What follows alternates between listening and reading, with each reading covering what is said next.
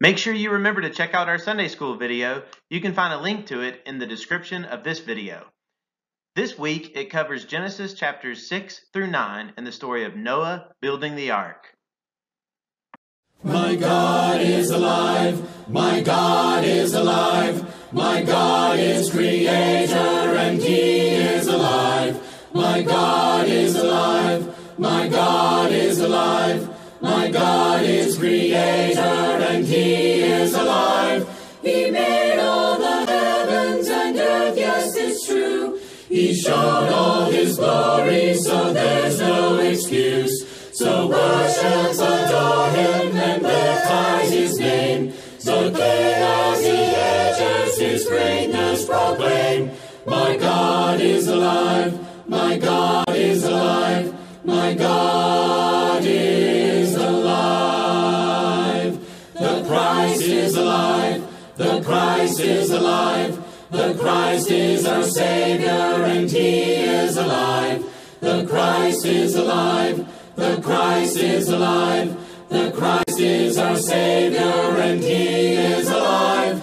He rose from the bondage and gloom of the grave, exalted on high for the life that He gave. So glory and honor and praise to His name. The King of all kingdoms His sonship proclaim.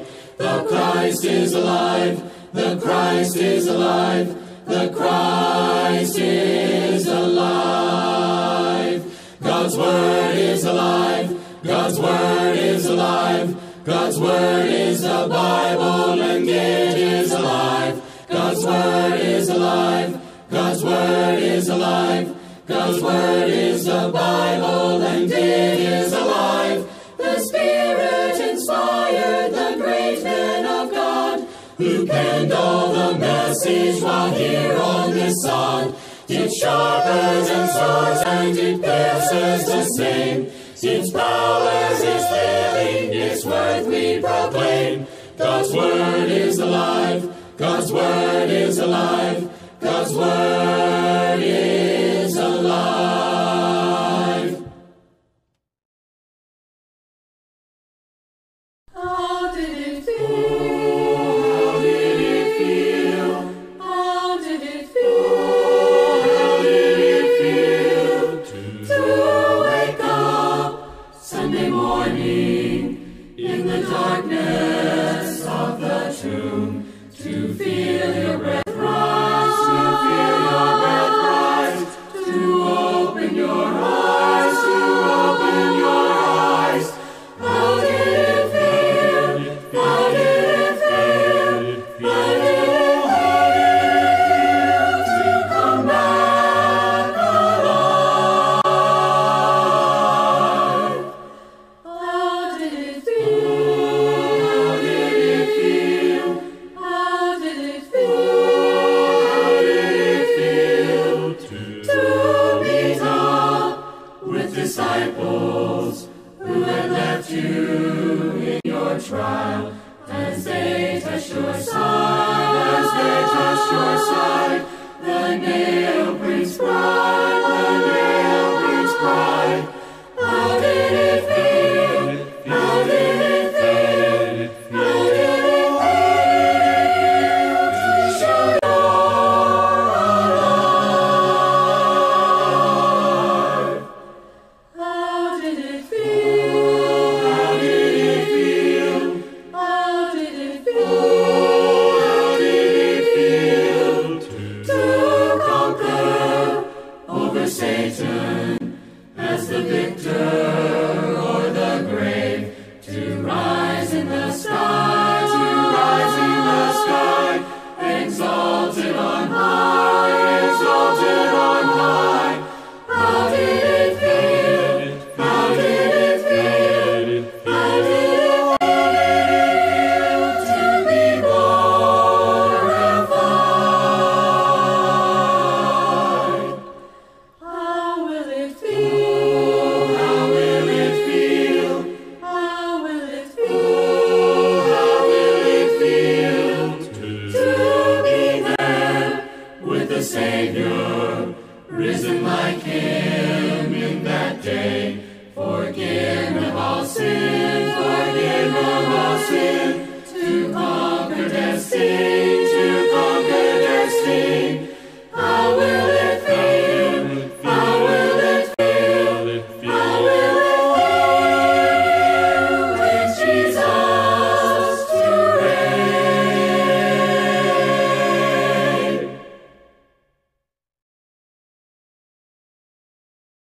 The I am statement that we're looking at in this video is where Jesus says in John 11, I am the resurrection and the life. Now, I mean, obviously, this is like one of the biggest things and the most important thing that we really rely upon Jesus Christ for, him being the one that he raised up from the dead. And he gives us hope of being able to raise up from the dead ourselves. And he gives us that hope of having life. But now, I think it's so important that we understand when he makes the statement, I am the resurrection and the life, notice the surrounding verses about what's going on. This comes to us in John chapter 11. And here in John 11, Jesus has just received news that his friend Lazarus, pretty much it's news that his friend Lazarus had died. I mean, if you want to kind of say it, Lazarus is on his deathbed. You might kind of look at it like that. But Jesus knows he is going to die. And at this point, there's not really anything that Jesus is going to do about it just yet. But Jesus, his view, he does have something planned, and he is going to show this family, and he does care very deeply for Lazarus and Lazarus' sisters as well. But he's going to show this family and others that he is the resurrection and the life, and he's going to teach them exactly really what that means. So let's take a look at it together. John chapter 11, verses 17 through 24. On his arrival, Jesus found that Lazarus had already been in the tomb 4 days. Now Bethany was less than 2 miles from Jerusalem, and many Jews had come to Martha and Mary to comfort them in the loss of their brother. When Martha heard that Jesus was coming, she went out to meet him, but Mary stayed at home. Lord, Martha said to Jesus, if you had been here, my brother would not have died. But I know that even now God will give you whatever you ask. Jesus said to her, your brother will rise again. Martha answered, I know he will rise again in the resurrection at the last day. Let's pause right here. This is actually just right before Jesus responds and says, I am the resurrection and life. A little bit of a spoiler alert. You probably already knew that. But here in this passage, what we see is this conversation. And looking at it kind of from Martha's perspective, sometimes we think that we know what's going on. Sometimes we think that we know what's going on in our own lives. And sometimes even we think we know what's going on in the life of somebody else. Like Martha right here, we have our own viewpoint that we're coming from. She says to Jesus, which, obviously they had to be really close. And, we need to recognize this passage, it's a very emotional passage because, Lazarus, Martha's brother, has just died. This is a big deal. This is, she's grieving this loss. And she says to Jesus here, she says in verse 21, if you had been here, my brother would not have died. Is that really true? She believes that to be true. She says that that's true. And sometimes people say things that is a little hurtful whenever they're grieving and they don't always understand what's going on. And some of that is because they're limited onto what exactly is just happening right in their midst. But, sometimes we do that anyways. We come to life from our own viewpoint. But what we see in Jesus is that Jesus' view is much bigger. She recognizes, yes, he is going to rise up again. Lazarus, he is going to rise up from the dead. We know that whenever we lose a loved one, that they're going to rise again. But Jesus is trying to teach them something even more than that. And he's going to teach them something more than that. So throughout this chapter, we're going to look especially at 3 things that Jesus says that is important, I believe, for us to gain from this chapter and to learn. The first one is, of course, this statement where Jesus says, I am the resurrection and the life. That is so foundational to everything that we're going to be looking at in this video. But yes, he says that he is the resurrection and the life. But that's actually not all that he says with that, because he kind of starts to explain that a little bit more. Let's look at it together. Verses 25 through 27. This is right after Martha has just said, I know that my brother will rise again at the last day. Jesus said to her, I am the resurrection and the life. The one who believes in me will live, even though they die. And whoever lives by believing in me will never die. Do you believe this? Yes, Lord, she replied. I believe that you are the Messiah, the Son of God, who has come into the world. Now, there's so much going on right here. This is, such a wonderful statement of faith that we see Martha explain. But then also, I believe there's just so much that we can learn about what's going on. Let's look at these statements. Okay, obviously Jesus says, I am the resurrection and the life. Okay, it's not just that he is going to be raised and that he's going to have life, and it's not even just that he gives life to other people. No, he is the resurrection. He is the life. Not just his own resurrection, not just his own life, but he is also our resurrection. He's our life. He is the one through which we're able to raise up from the dead.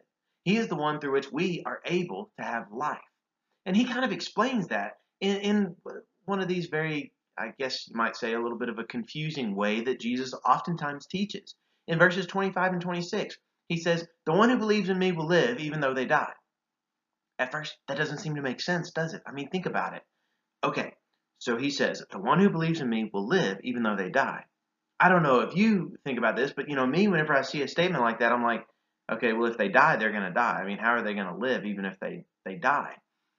Of course, I come from it, and I recognize in following Jesus Christ, things work a little different. But, if I hadn't known those things about Jesus, and if I don't come to this statement knowing those things about Jesus, it can be a little confusing. And then in verse 26, so he not only says, look, if you believe in me, you'll live even if you die. But then he goes on and he says, whoever lives by believing in me will never die. Okay, so now it's like, it's this weird thing that he's saying, but the important thing to understand is that if we are following Jesus, who is the resurrection and the life, then we are going to live even if we do die. But then also, if we live our lives in such a way that we can believe in Jesus, then we're never going to die. I guess you might say, we're never going to truly die. And then he makes this statement. Actually, he asks a question. He says, "Do you believe this?" And her response is wonderful. She says, "I believe that you are the Messiah, the Son of God who has come into the world." Now, I think that this is a very good way to confess who Jesus Christ is. It's kind of our tradition that before we baptize somebody, usually we even do that as we're standing in the water. We ask them for a confession about who Jesus is. That's not the time that we confess our sins. That's the time that we confess who Jesus is. And what we're about to do, what we're about to do in that baptism is kind of go through that death, that burial, and the resurrection that Jesus Christ did. So we're going to be going through that whenever we are baptized. And right before we're baptized, we confess who Jesus is. I believe this is a wonderful place to look at this confession. And I believe that it would be very fitting for us whenever we ask that statement of confession there before we baptize somebody. Do you believe that Jesus is the Messiah, that he's the Son of God who's come into the world? Because that's what Martha explains. She says that she does believe he's the Messiah. She does believe he's the Son of God. He is the one who's come into the world to change all these things. He is the resurrection and the life. And he's going to teach them something wonderful. He is the Messiah. He's the Son of God. He's all of these things together. Now, this is how Martha responds. But after this, what we see that Martha's sister, Mary, she also has her own viewpoint of what's going on. And in fact, in many ways, it's kind of similar to Martha. So let's look at that together. Verses 28 through 32 now. After she had said this, she went back and called her sister Mary aside. "The teacher is here," she said, "and is asking for you." When Mary heard this, she got up quickly and went to him. Now Jesus had not yet entered the village, but was still there at the place where Martha had met him. When the Jews who had been with Mary in the house, comforting her, noticed how quickly she got up and went out, they followed her, supposing she was going to the tomb to mourn there. When Mary reached the place where Jesus was and saw him, she fell at his feet and said, "Lord, if you had been here, my brother would not have died." Verses 33 through 37 now. When Jesus saw her weeping, and the Jews who had come along with her also weeping, he was deeply moved in spirit and troubled. "Where have you laid him?" he asked. "Come and see, Lord," they replied. Jesus wept. Then the Jews said, "See how he loved him." But some of them said, "Could not he who opened the eyes of the blind man have kept this man from dying?" I mean, all these things are very important. We see that Mary's, her reaction is very similar to Martha. What she says is, "Lord, if you had just been here, my brother wouldn't have died." She's just wondering, why was Jesus not there whenever they needed him. They needed him. They were really close to him. Obviously, in this passage, I think that we see that, they are a really close family. But why was he not there when they needed him? Sometimes we think that too. Sometimes we're going through a very difficult time and we might ask ourselves or even ask God, God, why didn't you do this thing over here that we thought that you should have done? But so much of the time what that comes from is just, once again, kind of our limited viewpoint. We don't really see what God is doing and maybe even why God is doing the things that he does. Here in this passage, without a doubt, Jesus loved this family. And see, many people who were watching, they didn't understand what Jesus was doing. Once again, Jesus' view was bigger than theirs. We see that he loves this family. We see also that he understands what we're going through, and he even feels some of these same things that we're going through. John 11, verse 35, the shortest verse in the Bible, but yet it is so powerful. And it just simply says that Jesus wept. He loved Lazarus. But these people here in verse 37, they ask this question, and it's a good one, because they've seen him open the eyes of a blind man. So if he can do that, why couldn't he keep this man from dying? Why couldn't he keep Lazarus from dying? Once again, Jesus' view, it's a much bigger one, and he's got more in store for us, more than what we can really even think about. There's still more to go. The second statement, after we see that Jesus says that I am the resurrection and the life, he also makes another one that I think is very important to this story. And that is, he says, if you believe, you will see the glory of God. Now, what does that really mean? Well, we're about to find out in this passage. Verses 38 through 40. Jesus, once more deeply moved, came to the tomb. It was a cave with a stone laid across the entrance. Take away the stone, he said. But Lord, said Martha, the sister of the dead man, by this time there is a bad odor, for he has been there 4 days. Then Jesus said, did I not tell you that if you believe, you will see the glory of God? They had to be wondering at this point, and you probably already know what's going to happen, but they had to be wondering at this point, what is he talking about? What does he have planned? He asked to take away the stone. I mean, doesn't he realize that Lazarus, he's been dead for a while, and what Martha is kind of trying to explain to him is, Lazarus, his body, there's this bad odor now. He's been there for a few days. But Jesus has more. He sees a bigger picture, and he says that statement once again, if you believe, you will see the glory of God. What is it like to see the glory of God? Well, you look throughout the Old Testament, and you see several times that the glory of God shows up. You find out that the glory of God, yes, it does appear in the Garden of Eden whenever Adam and Eve were able to walk and talk with God. That glory also appears whenever they built the tabernacle, the place where God was going to come and be among his people. But that glory, whenever it filled the tabernacle, they couldn't exactly enter into it at first. And the same thing happened whenever they built the temple, that God's glory went to that temple. And we see God's glory in the book of Revelation. I mean, it's by the same author, John himself. He sees in this vision of what the future glory of God is going to be like. And I guess some of that was also the present glory of God. But Jesus is saying, if you believe, you will see God's glory. You will see the glory of God. Do you want to see the glory of God? I mean, think about that. Do you really want to see the glory of God? When you open up the Bible, you see the glory of God. Whenever you look out into the world, yes, there's a lot of messed up things in the world. There's a lot of things that aren't right. But you can still see God's glory out in the world throughout his creation of what he's done. And you can see that because he has created this entire universe, he is so much bigger and better than we could, think, that we could imagine even. God is bigger than that, better than that. His glory fills the entire universe. If we believe, we can see the glory of God. And there's a third phrase I want us to see. It's another one that Jesus says, and he says, he's giving a reason for what he was doing. He says, that they may believe that you sent me. Let's look at that one within its context. Verses 41 through 45 now. So they took away the stone. Then Jesus looked up and said, Father, I thank you that you have heard me. I know that you always hear me, but I said this for the benefit of the people standing here, that they may believe that you sent me." When he had said this, Jesus called in a loud voice, "Lazarus, come out." The dead man came out, his hands and feet wrapped with strips of linen, and a cloth around his face. Jesus said to them, "Take off the grave clothes and let him go." Therefore many of the Jews who had come to visit Mary and had seen what Jesus did believed in him.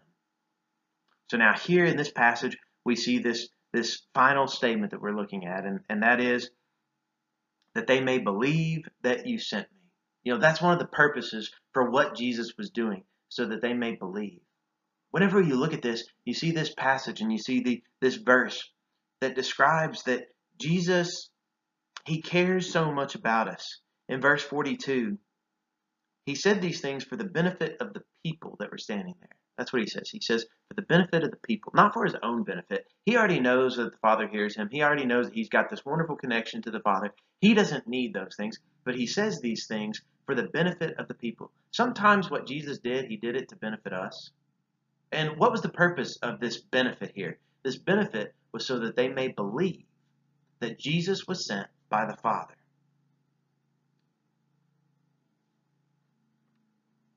Jesus cares about us.